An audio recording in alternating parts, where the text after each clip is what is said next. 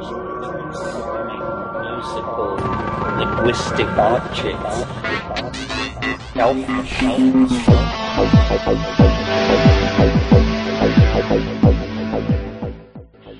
Greetings from Psychedelic space. This is Lorenzo, and I'm your host here in the Psychedelic Salon. Well, here we are once again with me just getting over another head cold, but nonetheless feeling relief in not being completely inundated by political advertising day and night.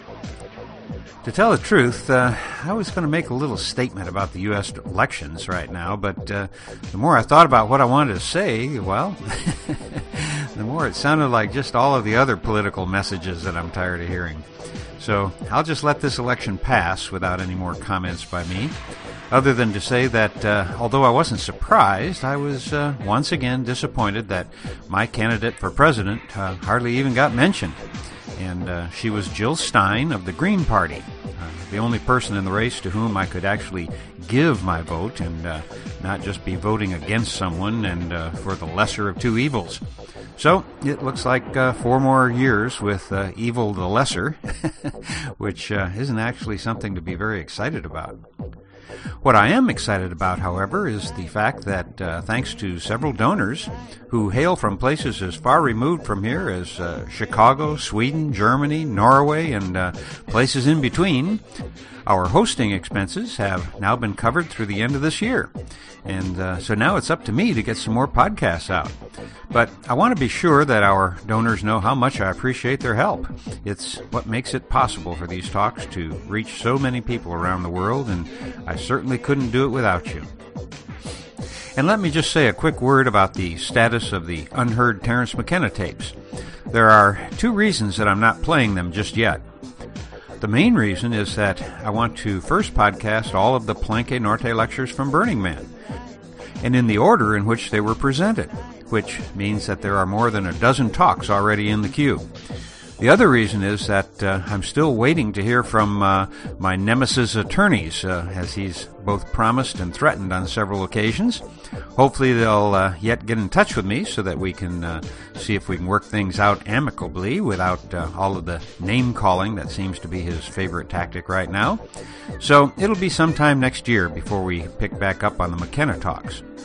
However, in case you've forgotten about all the people who spoke at Burning Man at the Palenque Norte lectures, well, we're still in for many treats, including Daniel Pinchbeck, Paul Stamets, Robert Forte, John Gilmore, Rick Doblin, Allison and Alex Gray, and several others whose names escape me at the moment. But the name that's on the tip of my tongue right now is that of Charles Shaw, who we'll be hearing from in just a moment.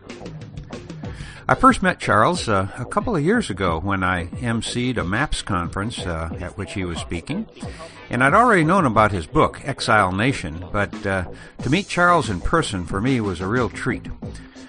Although I've been around the tribe for quite a while, I have to admit that after spending some time with Charles, I came to the conclusion that no one I'd met before him had even come close to the street cred that he has. You see, the main thing that I think that is maybe lacking by many of us is a good understanding of what it's like to not only be an enemy of the state in its war on non-prescription drugs, but to be a person of color as well. As you already know, the war on drugs was originally, and continues to be today, primarily a race war. So if you are white and male, like me, well, I'm afraid that we really don't know, deep down and from a personal point of view, how terribly devastating this war is on poor people, young black and brown men in particular. And I guess that I should mention that while Charles himself is white, his life's trajectory has taken him to the other side of life where he experienced firsthand the ways in which poor people and people of color are the ones who are suffering the most from our drug laws. So I hope that as we listen to Charles Shaw's story right now, that you'll come away with a deeper sense of just how unjust the war on drugs truly is. And hopefully you'll come away with more empathy for those who have been caught in the web of unjust drug laws. Hi guys, how you doing tonight? Thanks for joining us for the Palenque Norte speaker series in this very dusty Tuesday on the playa. Welcome to the Crystal Cavern in Camp Above the Limit. My name is Kirk Bentonen, and I have the honor of introducing Charles Shaw. He's an activist and author of the critically acclaimed Exile Nation, and he's going to talk to you guys about the war on consciousness and drugs. Thank you very much, Charles. All right, thanks. Thank you. Thanks for coming out, everybody. Tuesdays usually hit or miss out here, particularly when there's a dust storm. So I'm glad you guys all came out. I've been giving this talk for the last about a couple of years in various formats, but this is the one I've been giving kind of on the festival circuit this year. I call it Living in the Exile Nation, and it really is about this idea of two separate cultures existing in the United States and two different statuses of existence in the United States. The Exile Nation is my metaphor, for lack of a better word, really, for the people that live in a state of disenfranchisement within our culture here. Very much like Jim Crow and apartheid laws, having a felony conviction and having a drug conviction essentially makes you a second-class citizen. Although there isn't an official designation that puts you in a lower caste in the eyes of the government or the society, there is a cultural sentence that shoves you into a place. And there is a lot of social backlash that involves not being able to get a job, not being able to build a life, and living your entire existence with this kind of scarlet C for convict on your chest. And this also relates to the other flip side of this, which is the literal definition of exile, which are the millions and millions of people at this point over the last 7 years that have been deported from the United States. Mostly people that had spent a good significant portion of their life in the United States. And when we're talking about Mexican Americans, this is the largest single group. Many of them came over here when they were children. They lived American lives, went to American schools, hung out with American kids, spoke American English, and didn't know anything about Mexico. For whatever reason, they get in trouble with the law, and their paperwork hasn't been, cleared, and they don't have full citizenship. And it takes about, it can take up to 40 years to get naturalized these days. And every time you make a little mistake on your form, it goes back to the bottom of the pile and so on and so forth. And if you don't have money to pay an immigration lawyer, then you can't get it advanced back up to where it was. And so these people who largely exist, particularly the parents kind of outside the culture, speaking Spanish and keeping with the Mexican cultural ways that they had, their children are doing the exact opposite, becoming Americans. But when they get in trouble, they're all deported back to Mexico or the nearest Spanish-speaking country, if they're Salvadoran or Guatemalan or Costa Rican or Argentine. And they're stripped of their identity, stripped of their resources, and left to fend for themselves. And in the case of Mexico, they drop them in 3 of the biggest war zones that exist in that country related to the Mexican drug war, right? So it's a significant problem. It's not just a kind of a subcultural issue. By the latest and most accurate statistics, there are currently 2.5 million people in prison. There are an additional 7.5 million that are being actively monitored by the state every day on supervision, probation, or parole. There are an additional 13 million people walking around with a previous felony conviction that has marred them for life.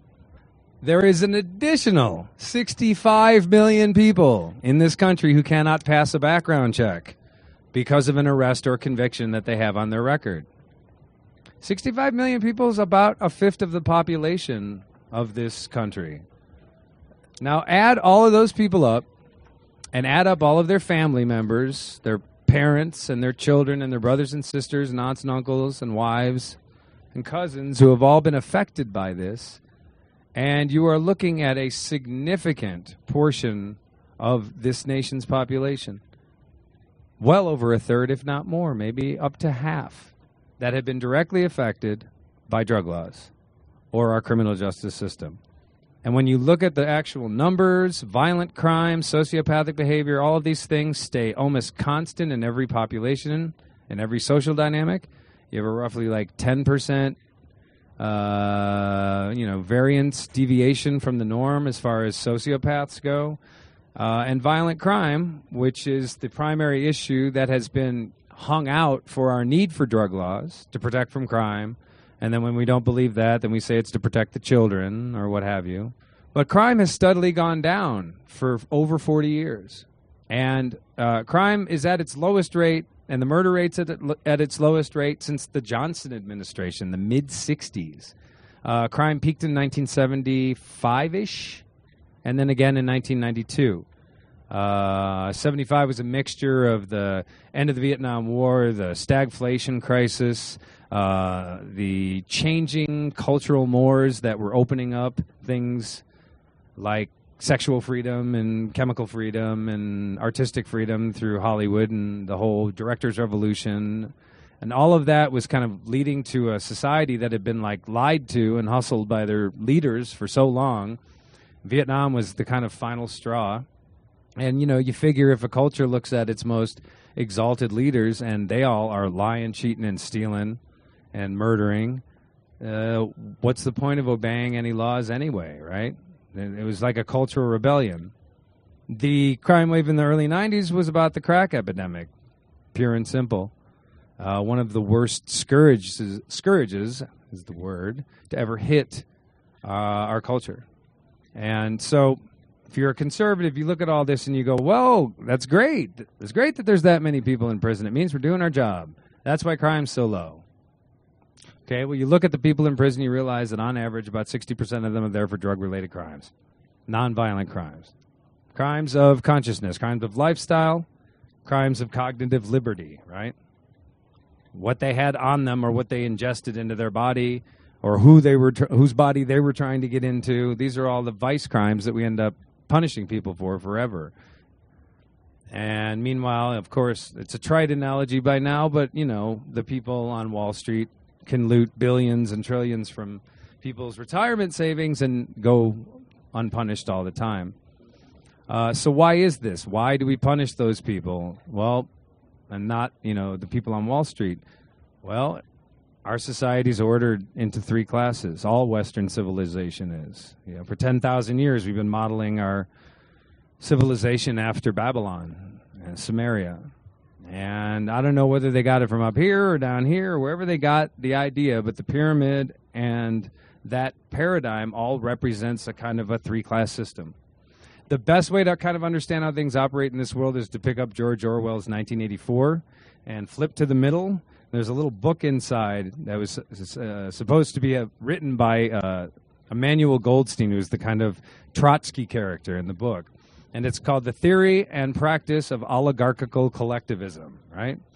And it basically just explains everything that we talk about today when we talk about the 1% ruling the world. The 1%, the Occupy movement, all that. It's just the most modern and contemporized iteration of this eternal struggle between the high, the middle, and the low. So for the lower classes, the poorer classes, which generally in this country are people of color, drug laws have always been used as a way to control them, right? It's a way of attacking a culture. It's a way of legally kind of removing a culture from a mixed space. So the first drug laws were in San Francisco in the late 1800s, meant to keep nice middle-class white women out of opium dens because there was kind of an epidemic around the turn of the century with opium in household products and bored women sitting at home doing nothing but taking them all day long and getting strung out, right? Coca-Cola had cocaine in it.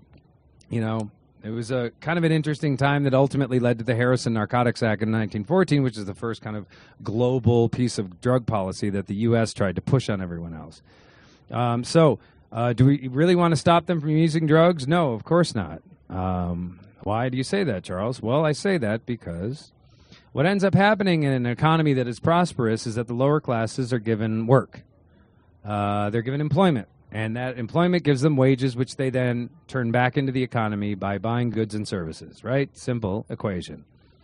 Well, we brought all of these immigrants to our country to create that working class that would build our nation for us.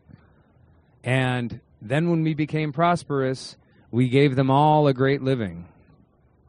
And we had social programs, and we had all kinds of things for a little brief period of time.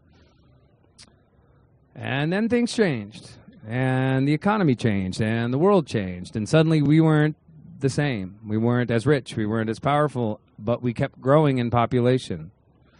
And pretty soon, that labor became surplus. It became surplus population. It became too many people, not enough jobs, not enough work. So what happens to a community when the factory is sent away?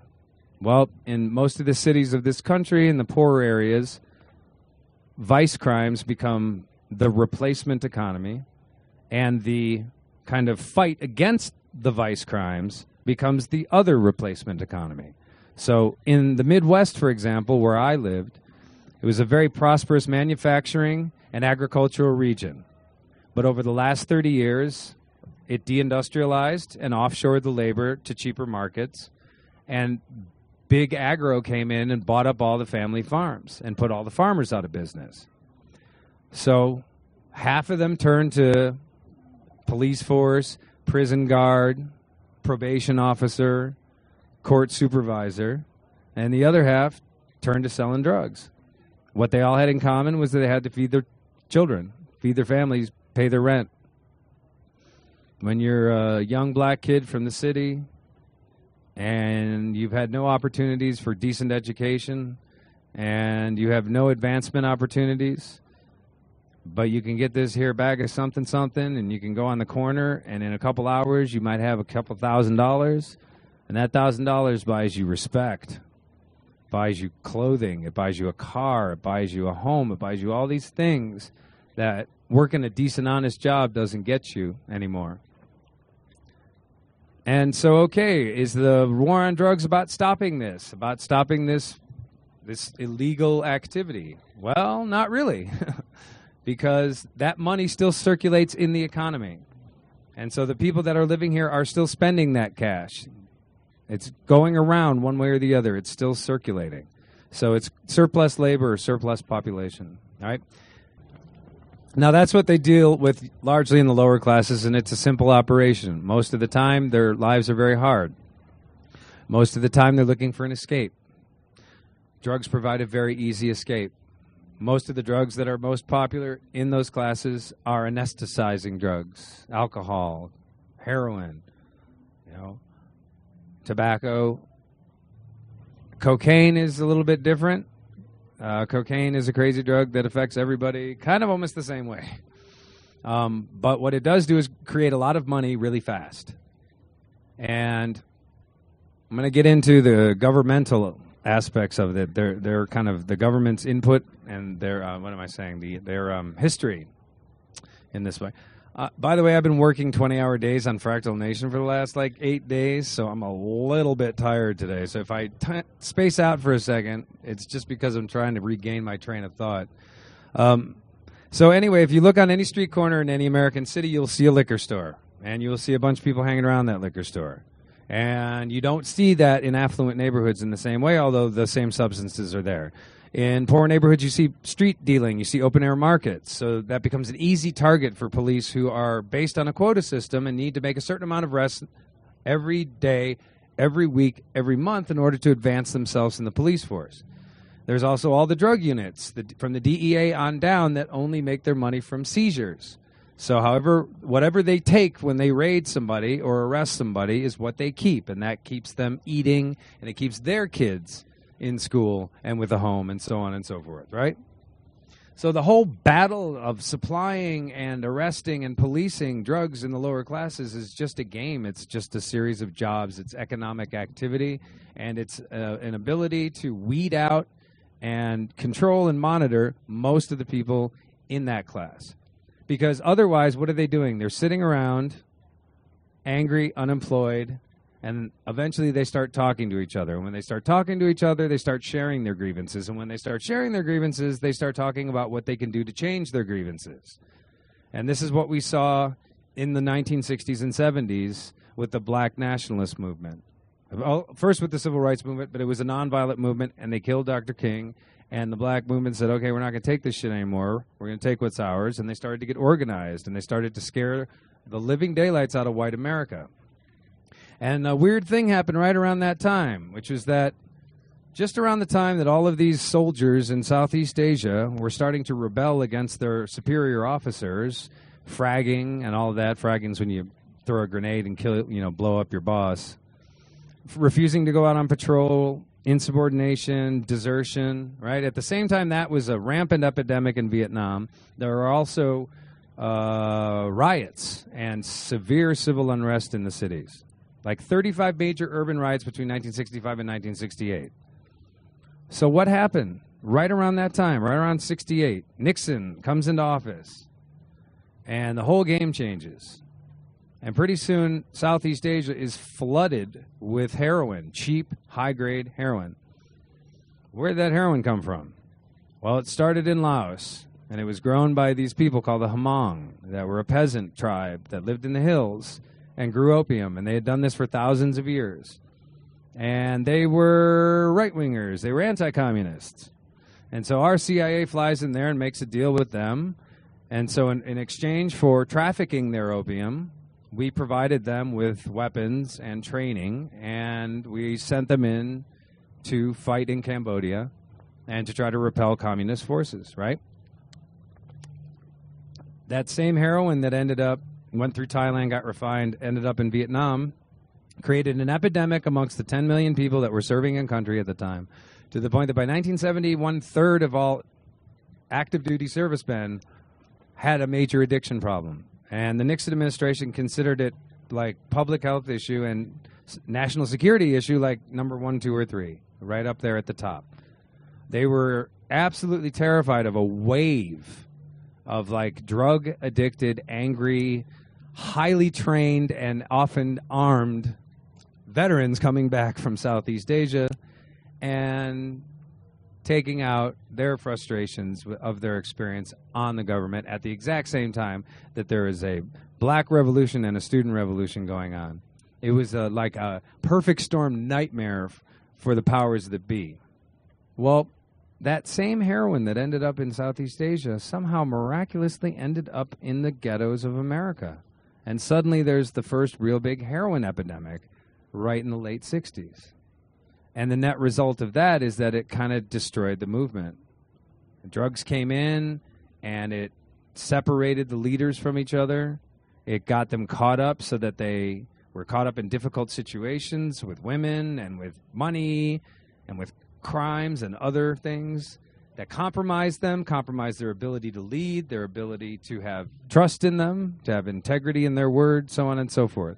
People, geniuses like Huey Newton were destroyed by crack cocaine, for example, later, right?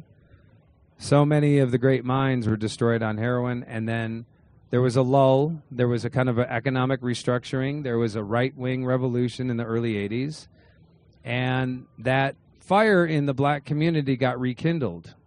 And through the late 70s, it started to grow again. Bob Marley started singing international hits about revolution and about the black man rising up. And then suddenly he catches this aggressive form of cancer and dies, and I'm just going to leave that in your lap, and you can think about that your own way. Look up Alex, what's his name? He wrote The Covert War on Rock. Alex Constantine, amazing book. Goes into all of the old COINTEL profiles about rock stars and movement leaders that were targeted by COINTELPRO, and all of the questionable circumstances with those people's deaths that were never reported in the public. Jimi Hendrix, Bob Marley were both, according to Constantine, hits by the CIA because of their support of the black nationalist movement. Jimi Hendrix started playing benefits for the Black Panthers right before he was killed, right before he died, sorry. So in the 80s then, America found itself in the exact same situation it found itself in Vietnam, which was they needed to fight a covert war that was not authorized by Congress out in another country where they couldn't fund it from taxpayer budgets or congressional budgets, and they had to be real quiet about it. And so they trafficked all this opium in Vietnam, and then when they needed to go into Central America, into Nicaragua, into El Salvador, into Costa Rica, they started doing it with cocaine. And massive amounts of cocaine came north from the south, and guns went south. And the money stayed in the middle. Panama, to be specific. Which is why Manuel Noriega is in a hole and will never get out, is because he was the middleman between the Medellin and the Cali cartels and the Reagan administration under the supervision of former Vice President George Herbert Walker Bush, former director of the CIA, who was involved during the end of the Vietnam War when all of this activity was still going on. In fact, it's the same team. If you look at the names involved, the same people that ran the Air America operation in Southeast Asia ran the same operation in Central America. Okay.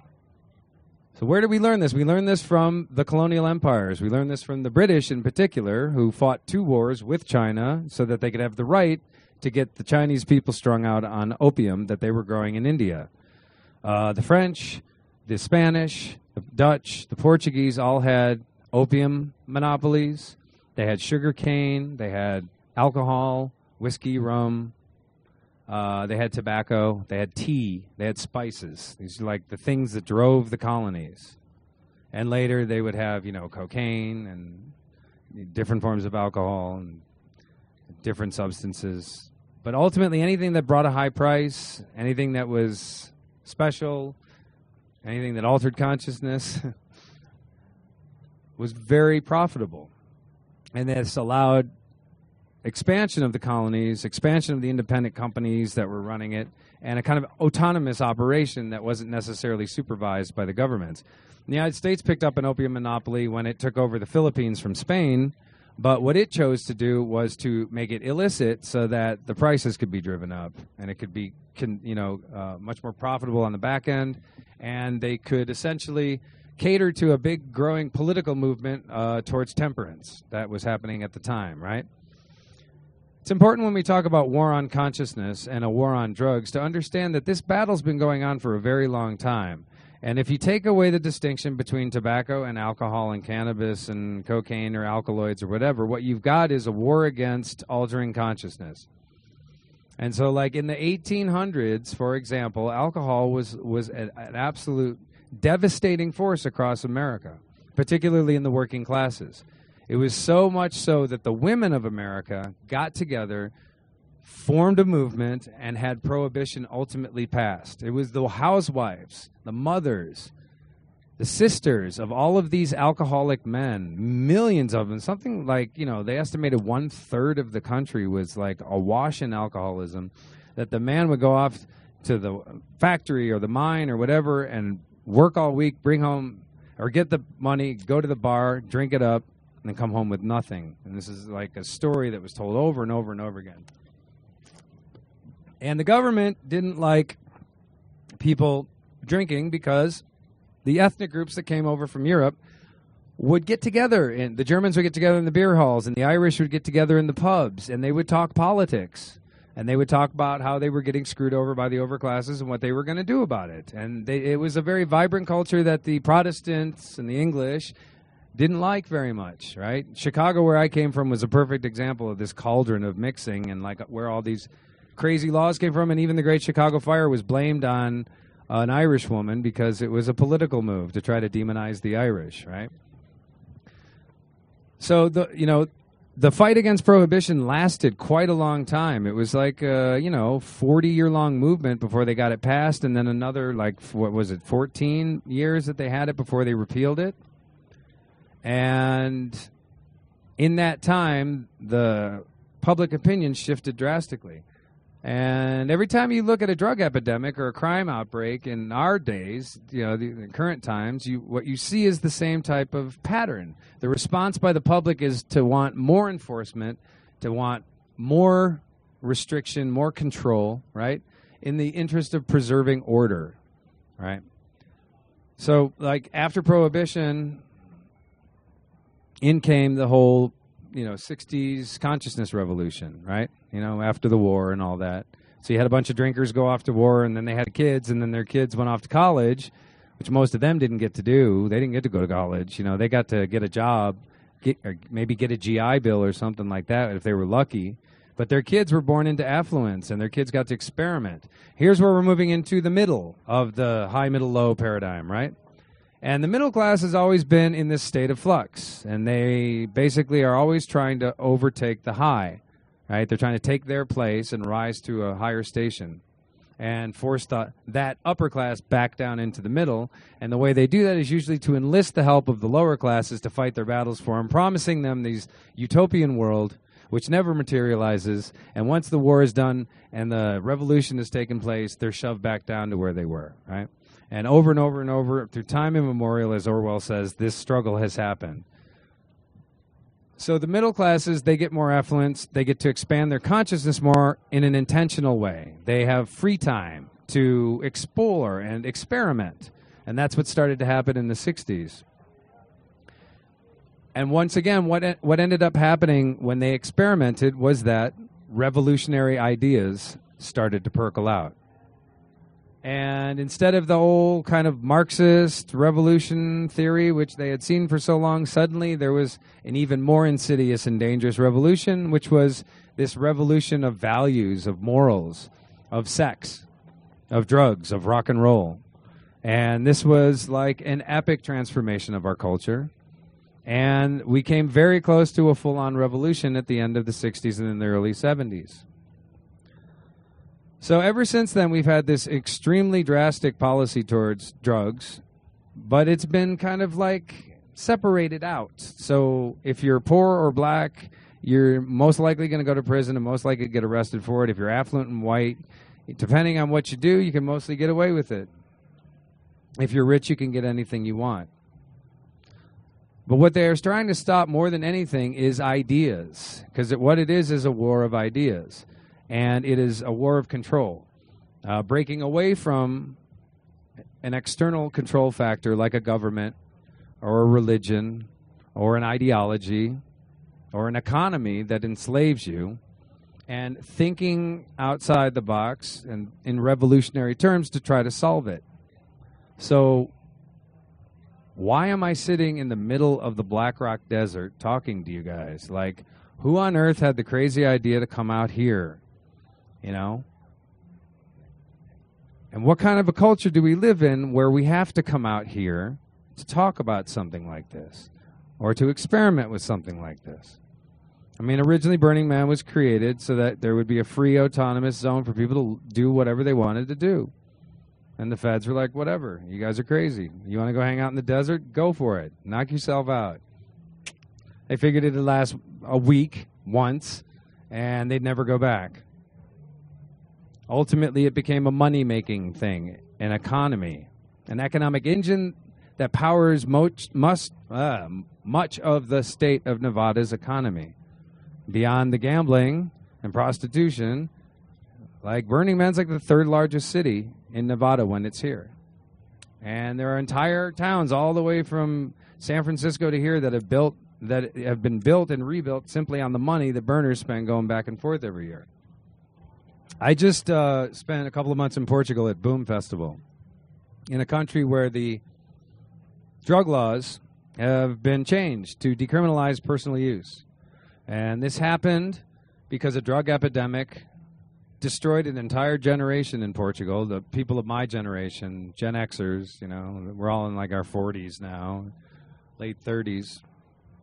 And almost everybody I met at Boom Festival who was of that generation was ravaged by this drug epidemic. And it was heroin that hit Portugal primarily. And it came in because when Portugal lost its colonies in the mid-1970s after this awful, disastrous war to try to retain Angola and a couple others, and East Timor, they lost their connection to their cultural usage of hashish and marijuana, which came from, mostly Angola. And it was, spliff culture is what happens in Portugal. And everybody's smoking spliffs all day long. It's, coffee spliff. It's like a simple thing, like Amsterdam, right? Suddenly it was gone, and in its place, like, people started pushing opium and pushing heroin, and people started smoking heroin instead. And before you know it, the other thing is the Portuguese were not, like, really integrated in much of the European cultural or economic system, so they were kind of isolated. They were kind of, like, holding on to their old, cultural values much more and much longer. They kind of had an inferiority complex. They were kind of isolated. And in the end, they weren't too hip, is really what it boils down to. They didn't have the same cultural exposure that Paris and London and Berlin had. They were kind of isolated, communist. And so a drug epidemic was, like cancer that just swept through them. But the Portuguese are also kind of a homogenous culture, and they kind of all got together, and they said, okay, we need to solve this. And so they took a governmental approach, and they voted in a plan where they decriminalized the drugs, and they created a social service system where people can go, if they get in trouble with the law, they go and, instead of getting booked and processed and going to jail, they go and see a panel of 3 social workers who assess them and then give them a treatment plan. And they're sent off into treatment. So it's a harm reduction program instead of a punitive program. And it's wildly successful, and everybody in drug policy across the world is always talking about you have to go to Portugal. Okay. So there's Boom, and Boom is a dedicated psychedelic festival, and people come there to blow their heads open in a way that would even shame most burners. Right? But it doesn't mean that it's a free-for-all. Even in that country, on the way into Boom, there were 70 heavily armed military raids, cops and military, that took, a significant cache of, like, kilos of drugs, guns, knives, counterfeit euro, the whole 9 yards. 70 of them. Right? So even in a place where they say you can have them, the police are still going to be there attacking you, controlling you, taxing you for your lifestyle choice. Right? So this is why we call it a war. And it's a war on consciousness because it is about controlling how you think and act. And it comes at us not just through what we put into our bodies to expand our consciousness, but also what we receive directly through the internet, through television, through mass media in particular. Mass media is all about this stuff called perception management. It's about literally managing how you perceive things. It used to be called public relations, and before it was called public relations, it was called propaganda.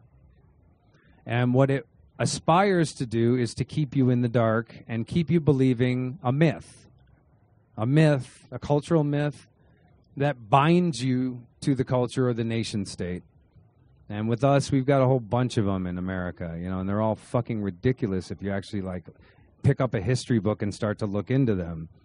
And, the founding fathers and freedom and liberty and all of this, and they're just like these ideas.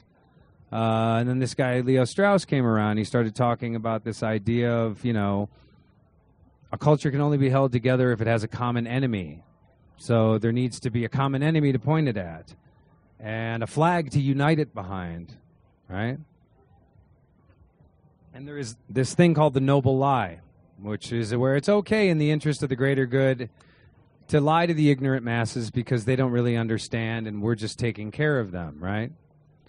I mean, all of this is about keeping people in the dark and keeping them pliable.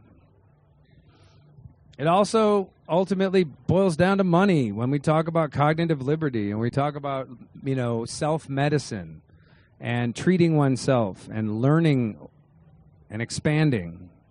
I don't know how many other people here, but I'm a medical cannabis patient, and I consider myself a legitimate medical cannabis patient in that I take it for, like, legitimate ailments. I got, like, crushed joints and surgery all over the place, and my bones ache all the time, and blah, blah, blah. And wow, why did it take until I was only in my mid-30s to be able to get the permission to do this like we have in California, right? But ultimately, like, what is that all about? And it's like, pharmaceutical company can patent this and make money. If you grow it in your ground, well, not only do you get the benefits of it and there's no taxation on it, but you can also, like, amass a lot of money and do other things. There was a lot of understanding by the government by how much the drug underground, the Brotherhood of Eternal Love, for example, one of many underground drug-producing movements, funded the revolutionary movements of the day, gave them lots of money, right? Gave SDS and the Black Panthers and so on. And that stuff is still going on, and the government knows this.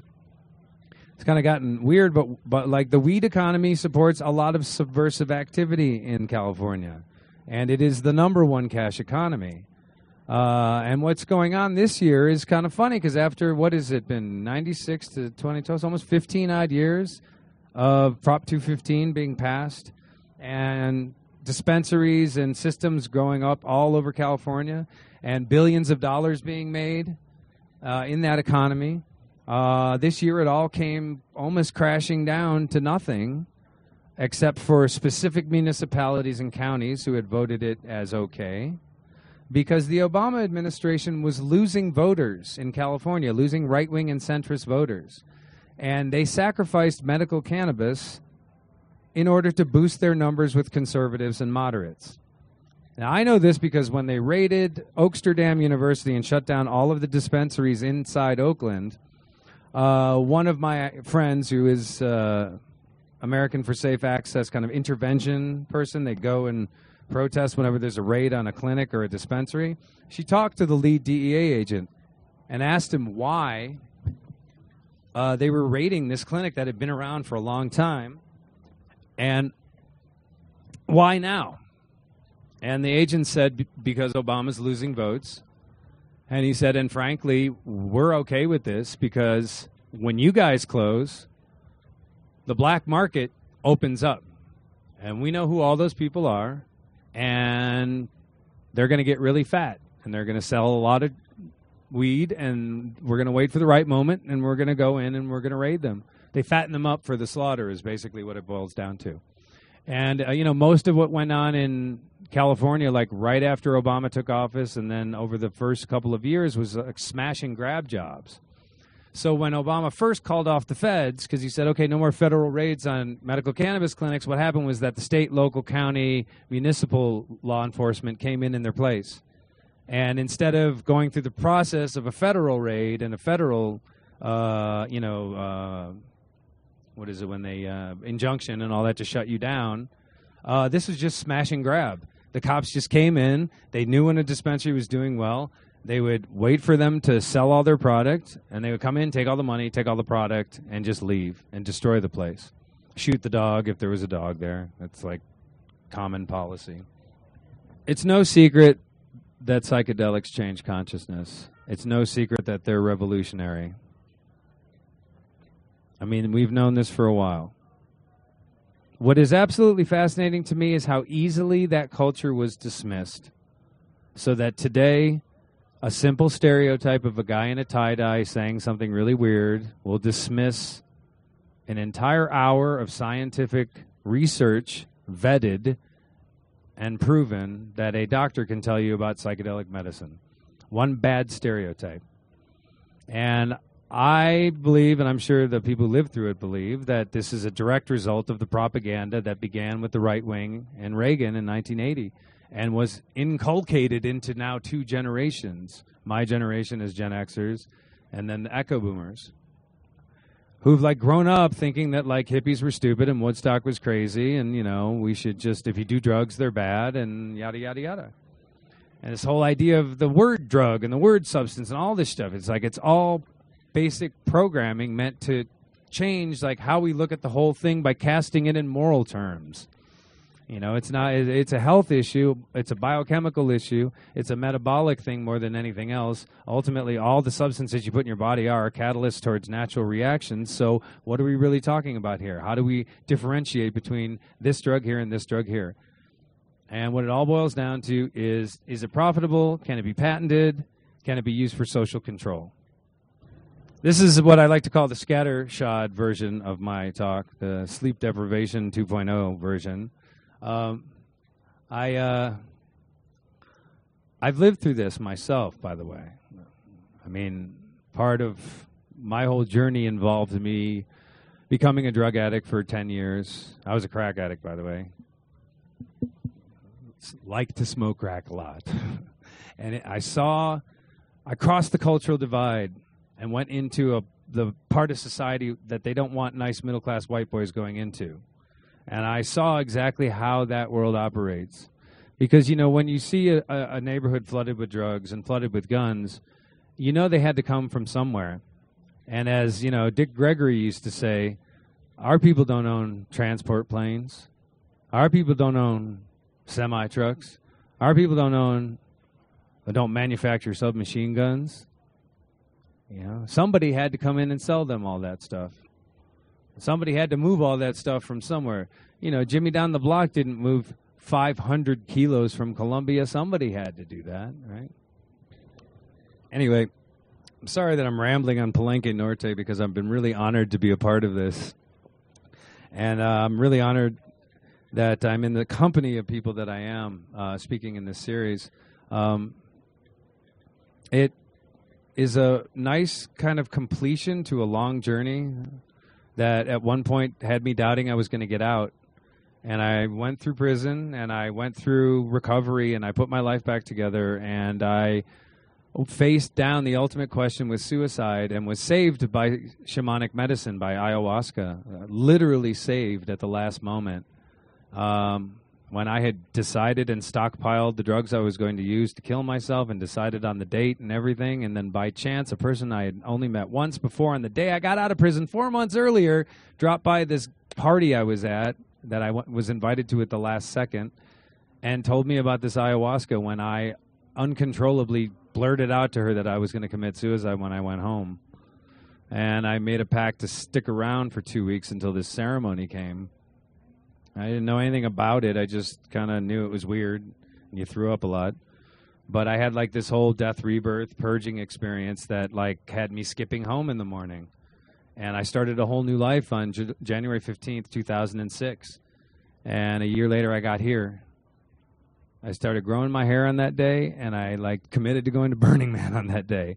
I can't tell you why. I just did. And I grew dreads down to here until this March. 7 years of healing that went into me. 7 years of work with this and other shamanic medicines and plants and MDMA, which was what got me sent to prison because I was turned on to MAPS's work almost 10 years ago and was taking it to try to get through the post-traumatic stress disorder that I had from a lifetime of violence and abuse and rape and, street insanity being a drug addict. So like I have such an incredible connection to this medicine and this culture. It pains me to see how underground it's been forced. I mean, I'm very glad that MAPS has done their diligent work to get it out into the open and get a lot of great media these days. And getting to just start to maybe begin changing people's attitudes. But we still got a long way to go. And there are more police out here than there's ever been before. And as the head of like a very large sound camp that had to deal with this last year, they are out here in a way that they've never been before. And they're not out here to bust people. Why? Because almost everybody who comes here has money, and almost everybody who comes here is white. And they all go home to some productive endeavor, or they start all over again and get into the Burning Man cycle. Either way, they're not a threat. They're out here having fun, and we are taxing them for their fun. And that's what the police do here. They don't want to bust you because it costs too much money. It's too much paperwork. It's too much of a hassle to take you from here to Gerlach Empire, Carroll, Pershing, Wapaho, Washoe, whatever it is, Reno, and bust you. So what they do is they tax you. And we're like shooting fish in a barrel out here. So they'll just find where we all are and one by one go in and bust us and charge us as much as we can possibly imagine because we will pay it because it keeps us from going to prison. And they walk out of here millions of dollars richer.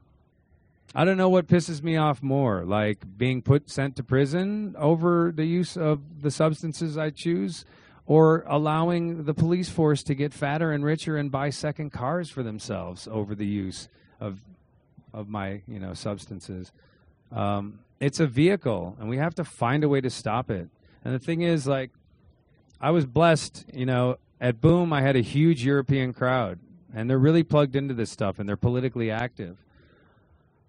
I got to tell you, I could do 20, 30 gigs across this country and barely draw, 100 people talking about this stuff because people don't want to hear it. It bores them. It scares them. It means they have to do something. It's a drag, man. It's a fucking drag. Why do I want to be involved? What do I want to go fight that? I'm fine. They're going to leave me alone. I'm just going to do my shit over here. Why do I have to go get political about it? And you're right, you don't, if you can get away with it. But do you really want to hide? Like, do you really want to live under the fear of criminal justice and losing your life? Do you really want to feel ashamed to not be able to tell other people, hey, you know what? Like, I use psychedelics. I'm afraid they're going to look at you with that crazy, like, oh, you're one of those people, aren't you? You know, fear is an amazing motivator. So I always encourage people to speak out, to own your shit, to stand proud with your use, to talk about what it's done for you in a positive way to everybody that you can. Don't be a proselytizer. Don't be obnoxious, but just make things happen. Get involved in your communities. Get involved in initiatives to change laws. Get involved in, initiatives to repeal drug laws. Like, try to do something. But more than anything else, tell your friends, tell your family, tell your mom that it's not all that they told you, that it's actually something different. It's on all of us to make this the world that we want. And if we really want the freedom for our children that we've been fighting for and our parents were fighting for, then something's got to give. And we are in this unique moment in time where we just might see that opening to make something happen. So keep your eyes on it. And I'm going to open up for some questions if anybody has them. I know that given the disjointed nature of my sleep-deprived talk, if you don't have questions for me, I won't take offense to it. We love you, Charles. Thank you, Ken. Thank you so much. Thank you very much. You're an inspiration. I would wonder if you had some comments to make about, as a cultural agent that's basically advocating for a criminal culture at this time, what are the consequences of that for you? Or just speak to that a little bit. I've been thinking about it a lot, about how people like McKenna and Leary and things we were talking about earlier, the price that brought into their personal lives to stand up and be honest and just speak the truth. And how's that affecting you now? I don't think anyone really takes me seriously, so I think I skirt through a lot. It's different now because I'm in my 40s and I cut my dreads off, and I'm not a fire spinner, and I'm not kind of in all of these easily dismissible things that people can just look at somebody and chuck them out. But I mean, you got to look at it on paper. What am I? I'm like a 3-time felon, drug convictions all up and down the block, a history of crack addiction, post-traumatic stress disorder. So I've had like insane behavior my whole life. Like if I was running for president and they had to get dirt on me, trust me, it would take a year just to get through all the dirt. I mean, it's like crazy. So I don't think that I've ever been like a threat in that sense to the establishment, because I don't fit in. I never have. I'm kind of a freak of nature. Leary was Harvard. He was Harvard. He was with the best and the brightest, and he was of the proper class. And they had ideations that he got from Huxley, about spreading it up the chain. And we have the story about Kennedy and all that. I mean, think about that. So, I think that people like me and, even like Daniel Pinchbeck, nobody really, even though he's kind of the most visible of this kind of cadre of writers, he's not, perceived as a threat. He's perceived as somebody who has his spiel and thinks that he's a big lizard from the Mayans, and that's kind of like the attitude of the government. Who is this person? Whatever. This is not a threat. But as things change, and as movements rise, and as people are looking for something new, I think that there are people that who are speaking their mind now that will become those leaders and will become those threats. I don't know if that's going to be me or not. I don't aspire for it. What I do is to speak my truth because it's the deal I made with that power up there when it gave me a second life. That power said, I'll let you live and I'll give you joy. And I said, I will give you my life back for that. And I will spend my life spreading this word and talking about my shame so that you can see that there is pride in shame, that we can own it and get past it, And so I don't do this to organize a movement. I gave up on politics. I used to be an organizer for the Green Party. I used to get into the street and get my ass beat by police I thought that was cool. You know, I cried for the Occupy movement. They were fools. They never should have done that. They just set themselves up for two things. One, to get beat to a pulp, and two, to justify the police presence from here on out. To normalize the sight of Ninja Turtles, as I call them, riot cops, marching down the streets, of tanks and sonic dispersal cannons in the streets, of all of this high-tech weaponry that is called non-lethal crowd control. You know, low-frequency guns that make you shit yourself. These are all real. I've seen them. High-frequency things that shatter your eardrums and disorient you. Microwaves that hit you and fry your system for a second to the point where you drop in compliance. Like, they spend a lot of money on this stuff and they want to use it. And they know what's coming, you know. Everything that's going on here is because they know what's coming and they've known for a long time. And as things start to collapse, people rise up. And the best way to control them, they think, is through direct force. So the true revolutionary leaders, I think, are going to be the ones that figure out how to not go in the street and how to disseminate the revolution by other means. I'd like to be a part of it, I could say.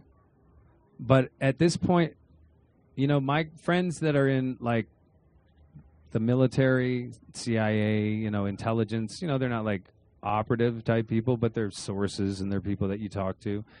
And FBI in particular, they are obsessed with Arabs, foreigners. I mean, they literally feel like they're being besieged on all sides, and everything at home is to keep everybody at home tamped down. So I mean, I wish I could, like, give you an answer that didn't sound either like trite or megalomaniacal, you know, because I just don't know. It's so easy to discredit someone these days, too. You know, with the internet, you can have, like, a fake video and a rumor totally ruin somebody overnight if they have a big enough reach. I also think that the real revolution is going to come from women, personally. I think enough guys have tried to lead the revolution, and it's always the same thing because men have the same intention. We always enter into a war paradigm. And we got to stop that war paradigm. Man, at least the feminine will allow us to get out of that war paradigm and get into something that is a collaborative negotiation of disputes and grievances, you know. But I don't know what that's going to look like, you know. As I understand it, Oregon and Colorado are looking at legalization this November. What do you think? Where do you think that's going to head? Do you think that's going to start paving a way for some sane drug policy in this country? I think a memo went down from the White House recently that said, don't interfere with legalization because it's an awesome opportunity for us to make some money. I think they see that not only can they tax it, but they can also tax people they'll still bust you for it, but instead of it being a criminal offense, it'll be a ticketable offense, and they'll just add 20 more cops to every force to go out and bust every weed smoker with a ticket, and they're going to start making money that way. That's why I think the shift happened. I mean, Prop, what was it? I'm sorry, 18? The legalization initiative in California got shot down because it had more money, and because conservative voters were angry.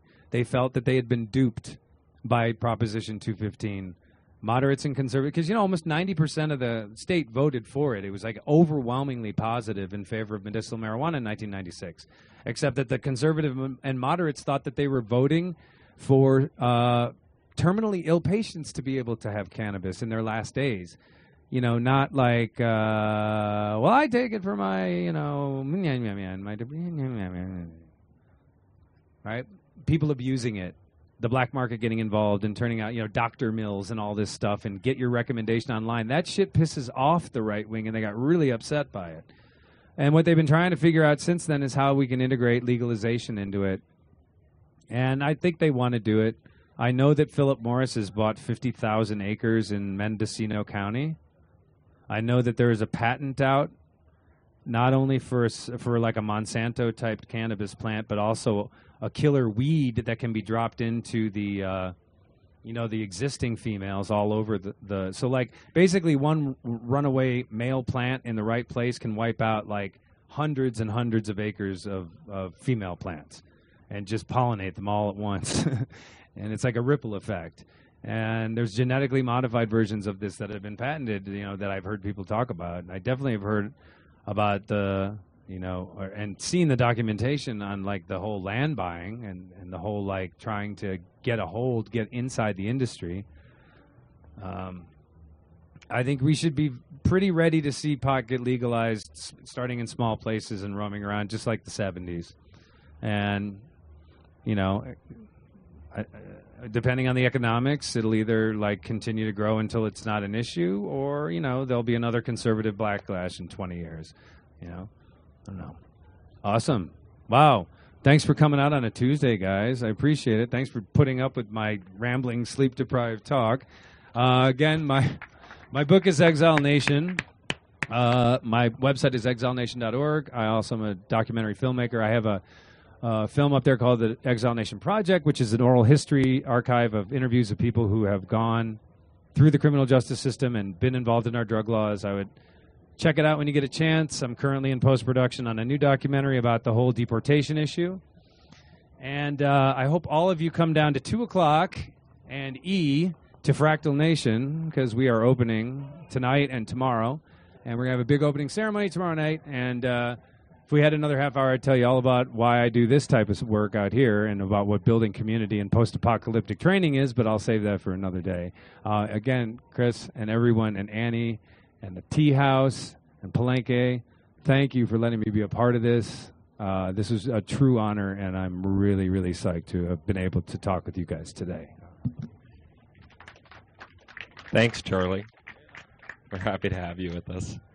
And just to let you know, I'm not sure if you noticed the chandelier here, but this chandelier has seen other psychedelic discussions when it was living above Tim Leary's dining room table in his house. So we brought it out here to sort of set this space. So we have Ken Adams coming on up next. He's going to talk about producing the Terrence McKenna Experience movie, and then we're going to screen the movie at about 8:30, right after the sun goes down. So stick around, take a 5 to 10 minute water break, encourage your friends to come over, and we'll keep having an awesome time. So thank you, guys. You're listening to the Psychedelic Salon, where people are changing their lives one thought at a time. Well, since my throat is still a little bit scratchy, I don't want to stretch it by doing a lot of talking right now. However, there are a couple of things that I want to be sure you didn't miss. One of the things that Charles mentioned just now was how the heroin epidemic hit the streets in Vietnam during the American War there via the Golden Triangle. And in case you're interested in that history, there's a really terrific book that covers that story in great detail. That story and more, in fact. It's titled The Politics of Heroin, CIA Complicity in the Global Drug Trade, and it's by Alfred W. McCoy, who happens to be a professor of history at the University of Wisconsin. And for anyone interested in the deep background about the drug war, I think this book is probably required reading. I've got a copy of the original publication from 1972, as well as the 1991 edition, but there's now an even later edition available, and I can promise you that after reading that book, you'll never again see the CIA and the U.S. government in the same light as you did before reading it. Another thing that Charles mentioned was his expectation that the state of Oregon would be one of the first states to legalize cannabis. Well, guess what?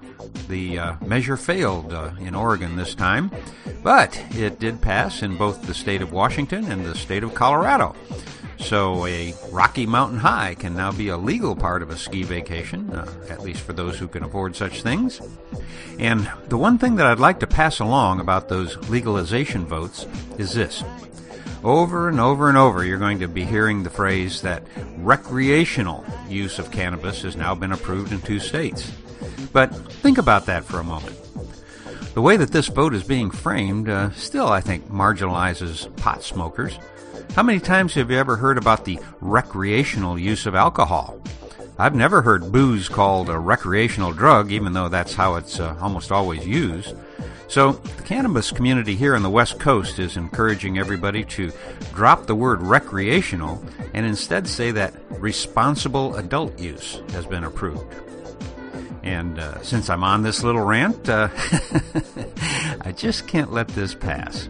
Recently, I heard one of my friends say that there have been times when he'd been using cannabis so much that he didn't seem to be able to get high and had to stop using it for a few days so that it would, quote, work again. Now, stop and think about that for a minute. Just because he wasn't feeling high, it didn't mean that all of the other benefits of cannabis were denied him. Maybe he wasn't high, but he still received the anti-cancer, anti-aging, and anti-dementia benefits, along with a whole host of other good things that come from using this magical herb. So while he didn't feel as if he was getting high, nonetheless, his responsible adult use of the plant still provided him with many reasons to keep on toking. And in fairness, I'm sure that he agrees with this and just had a moment where he didn't completely think through his comments. And of course, you know, I've done the same thing on more than one occasion. So I'm not giving him a hard time here. I'm just reminding all of us to think through what we're saying from time to time, especially myself. One last thought, and then I'm out of here. My nose is stopping up again. Pleasant thought to pass along to you, isn't it? Anyway, I've been remiss lately in not saying much about what's going on with the Occupy movement. And unless you're specifically looking for news about it, you may think that it's faded away. But that's far from the mark. While the initial phase of getting people's attention and exposing the fact that our police departments are rapidly becoming militarized, well, that phase has ended. But the quiet, behind-the-scenes work of the movement continues.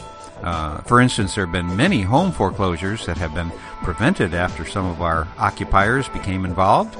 And during the recent superstorm on the east coast of the U.S., it was people from Occupy Wall Street who collected food and other supplies to give out during the recovery period. In fact, during the storm, I also saw some of our old friends like Tim Pool and other video streamers reporting live from the scene, which means that this new form of citizen journalism that sprung up at the Occupy movement is still alive and well. But my favorite tactic that the movement is now using is the one called Rolling Jubilee, which is a bailout of the people by the people. Basically, Rolling Jubilee is a project that buys debt for pennies on the dollar. However, instead of collecting the debt or hounding the people for the money, it abolishes the debt. For example, in one case I read about, they bought $14,000 worth of bad credit card debt for only $500. And then instead of hounding the debtors from here to their graves, they simply forgave the debt. They just tore up the notes and canceled it. And since 1 out of every 7 Americans is now being vigorously pursued by debt collectors, well, it seems to me that the Occupy movement is going to find a lot of allies with this program. And this is all being done through donations to rollingjubilee.org, which, as of right now, has already raised over $100,000 in donations that is going to be used to cancel over $2 million of debts. And I'll put a link to their website in the program notes for this podcast, which, as you know, you can get to via psychedelicsalon.org. And I think it'd really be worth your time, if you live here in the States at least, to take a quick look at their website, particularly the page of stats concerning the mountain of debt that's crushing almost everyone here, particularly the students who collectively owe over $1 trillion for educations that so far haven't provided the high-paying jobs needed to pay off their debt. Well, for somebody who wanted to avoid politics today, I guess that I've only partially succeeded. But I hope that between my few words and the brilliant talk by Charles Shaw that we just heard, that maybe you have some new ideas about ways in which you can add your mind to helping us all create a more just, loving, and joyous society, both for ourselves and for those who are going to come after us and play this strange game of human life on planet Earth. And for now, this is Lorenzo, signing off from Cyberdelic Space. Be well, my friends.